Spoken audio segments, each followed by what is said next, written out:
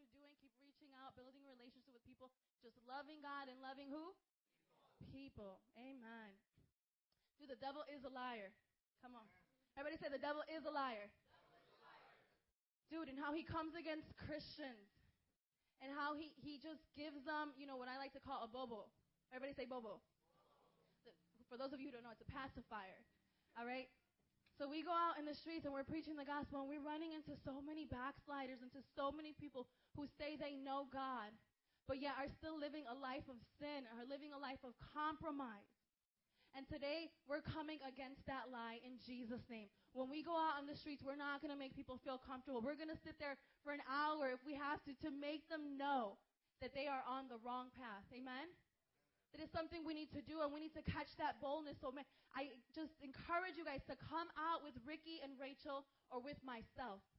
All right? Wright College is a hard, territory right now. It's like the hearts have been so hardened by just the lies of the devil and just the idea of atheism and all these other new age religions. We have to remain faithful. We have to push, and we have to remain obedient to God when He has called us to go there. So if you're thinking, I'm doing all that I can, and I'm preaching, and I'm not seeing any fruit, number one, you're being obedient to God, which is the most important thing. And number two, the harvest will come because He said the harvest is ready. Come on. Just like Ricky said, it's right. It's the right time to go out because you know what? He's done something so great in your life that you just have to share it with the world. It is not a burden to preach the gospel. If anyone in this room is struggling with sharing their faith, is struggling, with boldness, come out with us. Be encouraged, and we're going to help you, and we're going to just have you an experience and have an amazing time. Because once you preach the gospel, He fills you up with joy. Right, Rachel? When you preach the gospel and you're out there and you're just sharing it, sharing your testimony, when you leave, either your heart is just broken and just for the lost, or you're just rejoicing because you were able to preach the gospel, which is a privilege. Amen? I want us to turn to Luke 12:49. So many people come to us with this lie from the devil that God is just a loving God, and He's so merciful that no matter what they do, He's still there. He's still, there to cater to their need, and He's still, there to provide the blessings, which is a lie from the devil. God wants to transform us, to wash us, to cleanse us of our sin.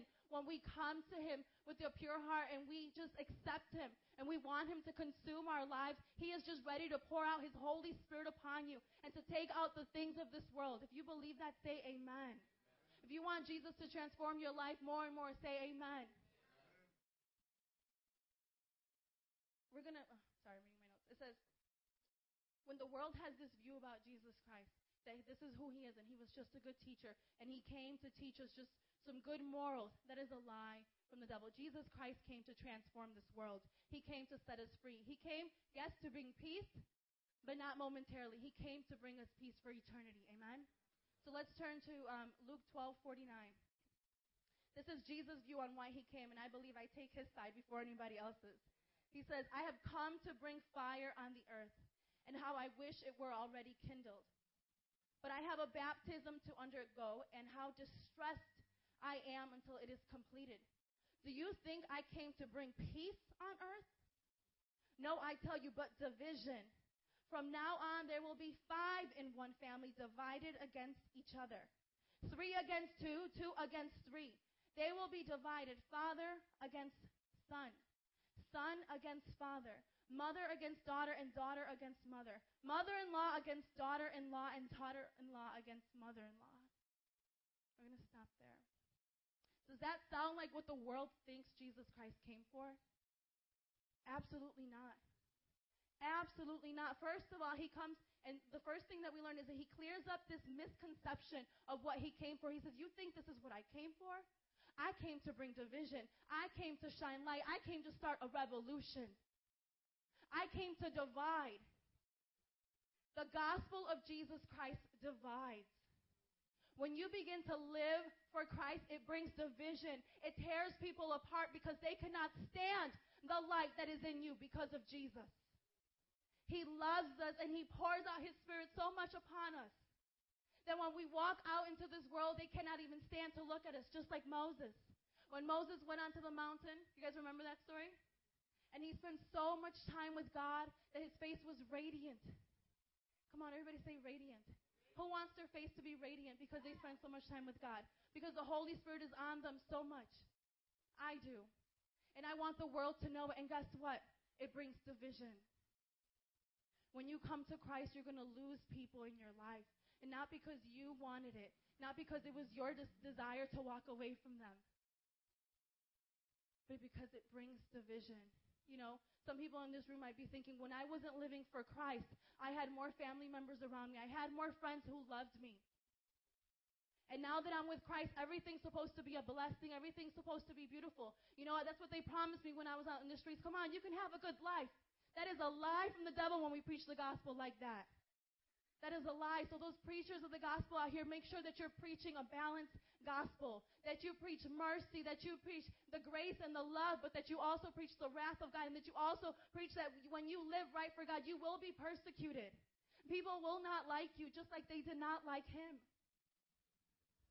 We need to preach the right gospel. So because people have been lied to, they think, well, everything's supposed to be perfect. And I tried this Jesus thing. You know, and I ended up losing my job because I didn't agree with the way they did things. You know, I have this thing now called integrity, and because of it, now I got fired from my job. Jesus changes. He transforms us. He divides. You know, people think, well, now that I have Jesus, my family's going to be put in order, and my bills are going to be put in order, and everything's just going to be perfect. That is a lie. Yes, he wants to bless us. Yes, he will do it, but on his time, and we give up too quickly. Too quickly in this life, in this relationship with God. You know, it's like I spent 21 years of my life living in this world, and then I decide Jesus to fix it all in one day. That's how we come to Jesus, like he's a genie. You know, like he's Santa Claus, and we're just going to sit on his lap for a couple minutes, and we're going to give him our wish list, and it's going to be done. That is a lie from the devil. Everybody say lie from the devil. I bind those lies up right now in Jesus' name. If anyone in this room is thinking that they're ready to give up because it's not working, it's not going your way, I bind that lie up in the name of Jesus Christ. Wait, push through, persevere, endure, and look at the life of Jesus because it was not a walk in the park. Aren't we supposed to be like Christ? Aren't we supposed to aspire to do everything that he did? Well, let me tell you, his brothers and his sisters didn't even believe who he was. People wanted to kill him. That's the life of Christ. That's who we want to be like. So, yes, we have blessings, and yes, he loves us so much, and we want, you know, he's going to pour out all the goodness and everything that he wants to, but when it doesn't come on our time, we cannot give up. Amen? He says he came to bring fire. Fire in Greek is, I think you pronounce pure. Vanessa? Pure, okay? So it's where the word purify comes from. So he says, I have come to bring fire on earth. He's come to purify this earth. Through who? Through the Holy Spirit, right? If we can all turn to John 16:8. Ricky can put it up there for me.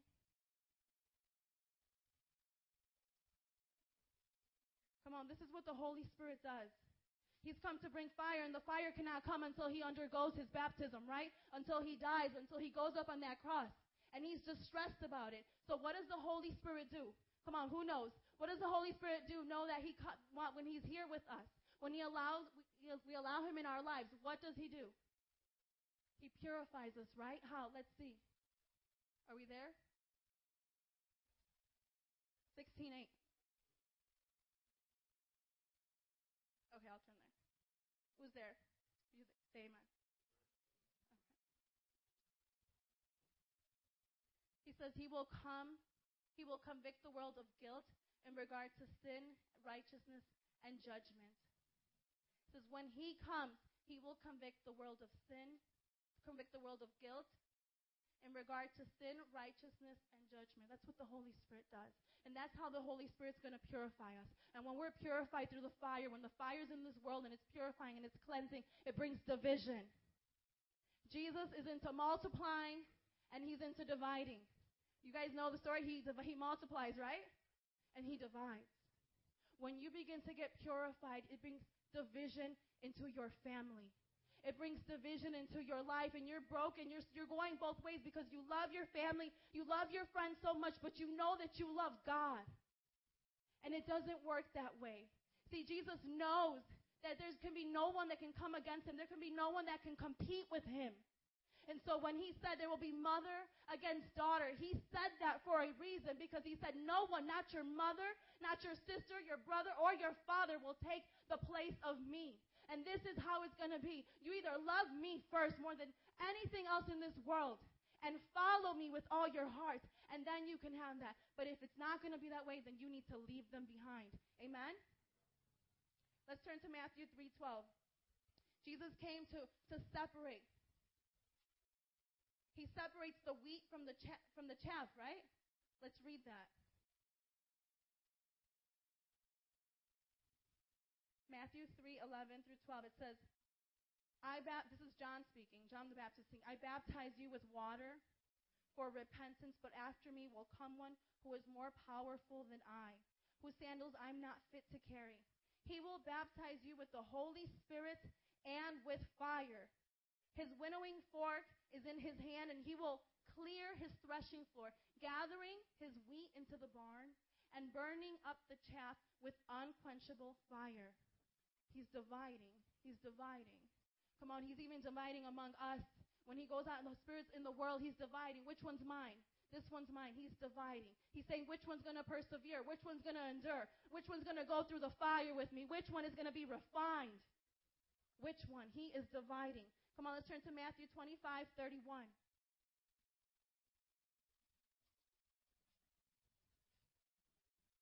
Come on, he's separating his sheep from the goat. It says, when the Son of Man comes in his glory and all the angels with him, he will sit on his throne in heavenly glory.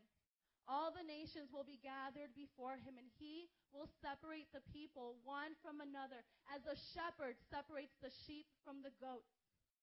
He will put the sheep on his right and the goats on his left. Come on, who are you tonight?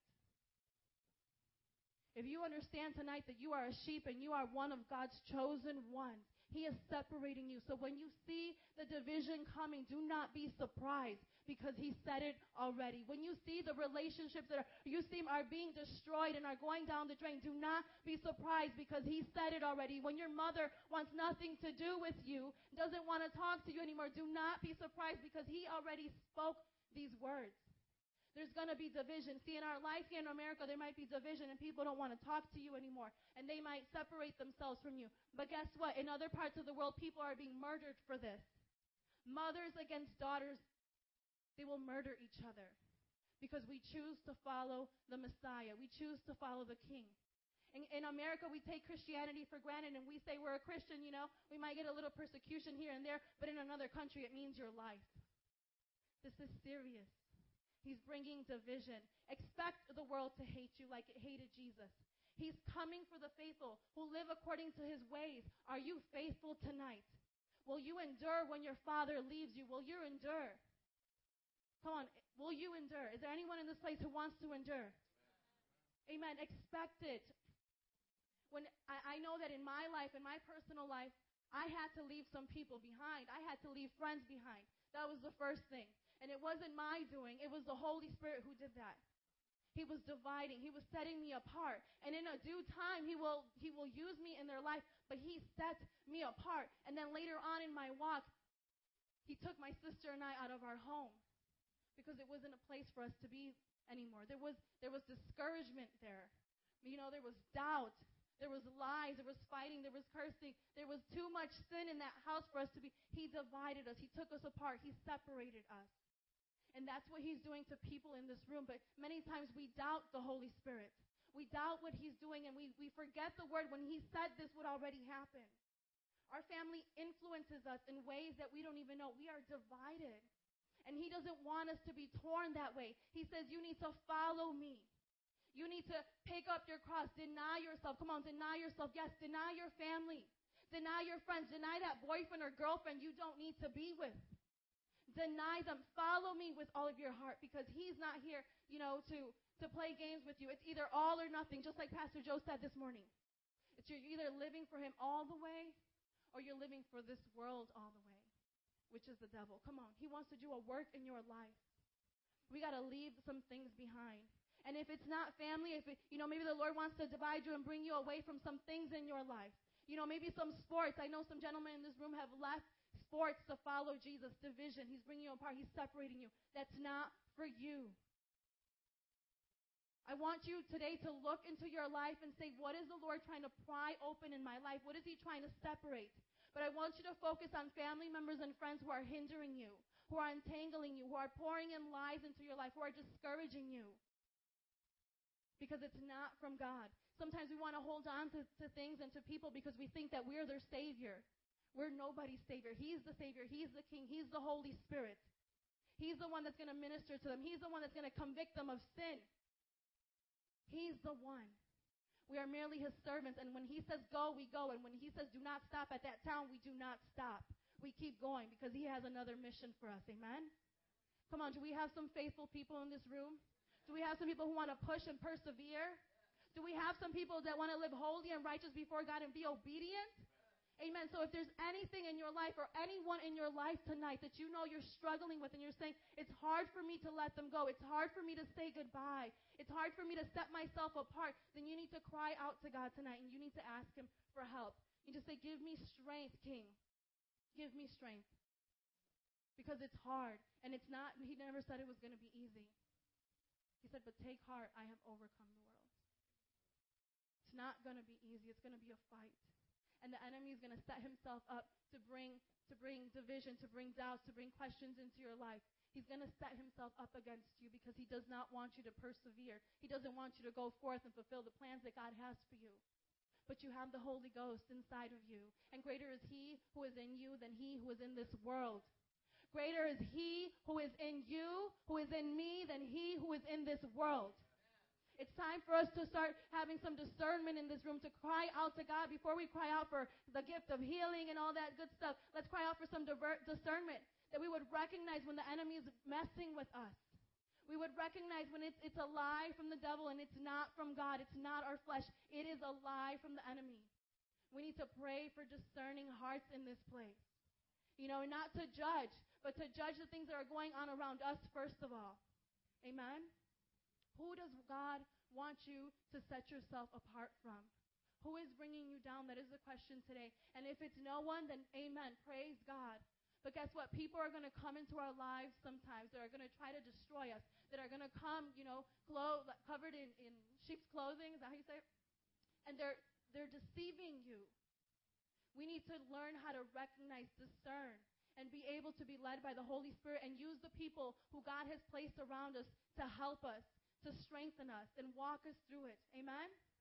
So when we break out into small groups today, I want us to talk about these things. I want us to pray for those people that we have left behind, because I know I've left some people behind. And I pray, and I want you to pray that you would never forget them and never stop praying for their souls, because they will come in Jesus' name. Remember that you are not the Savior but him. It's hard to do that sometimes. We want to, call them. We want to take them out to lunch. We want to convince them that God is so good. But that's not what it's about. And if they're entangling you, he came to divide. He came to set you apart. Amen? Let's pray.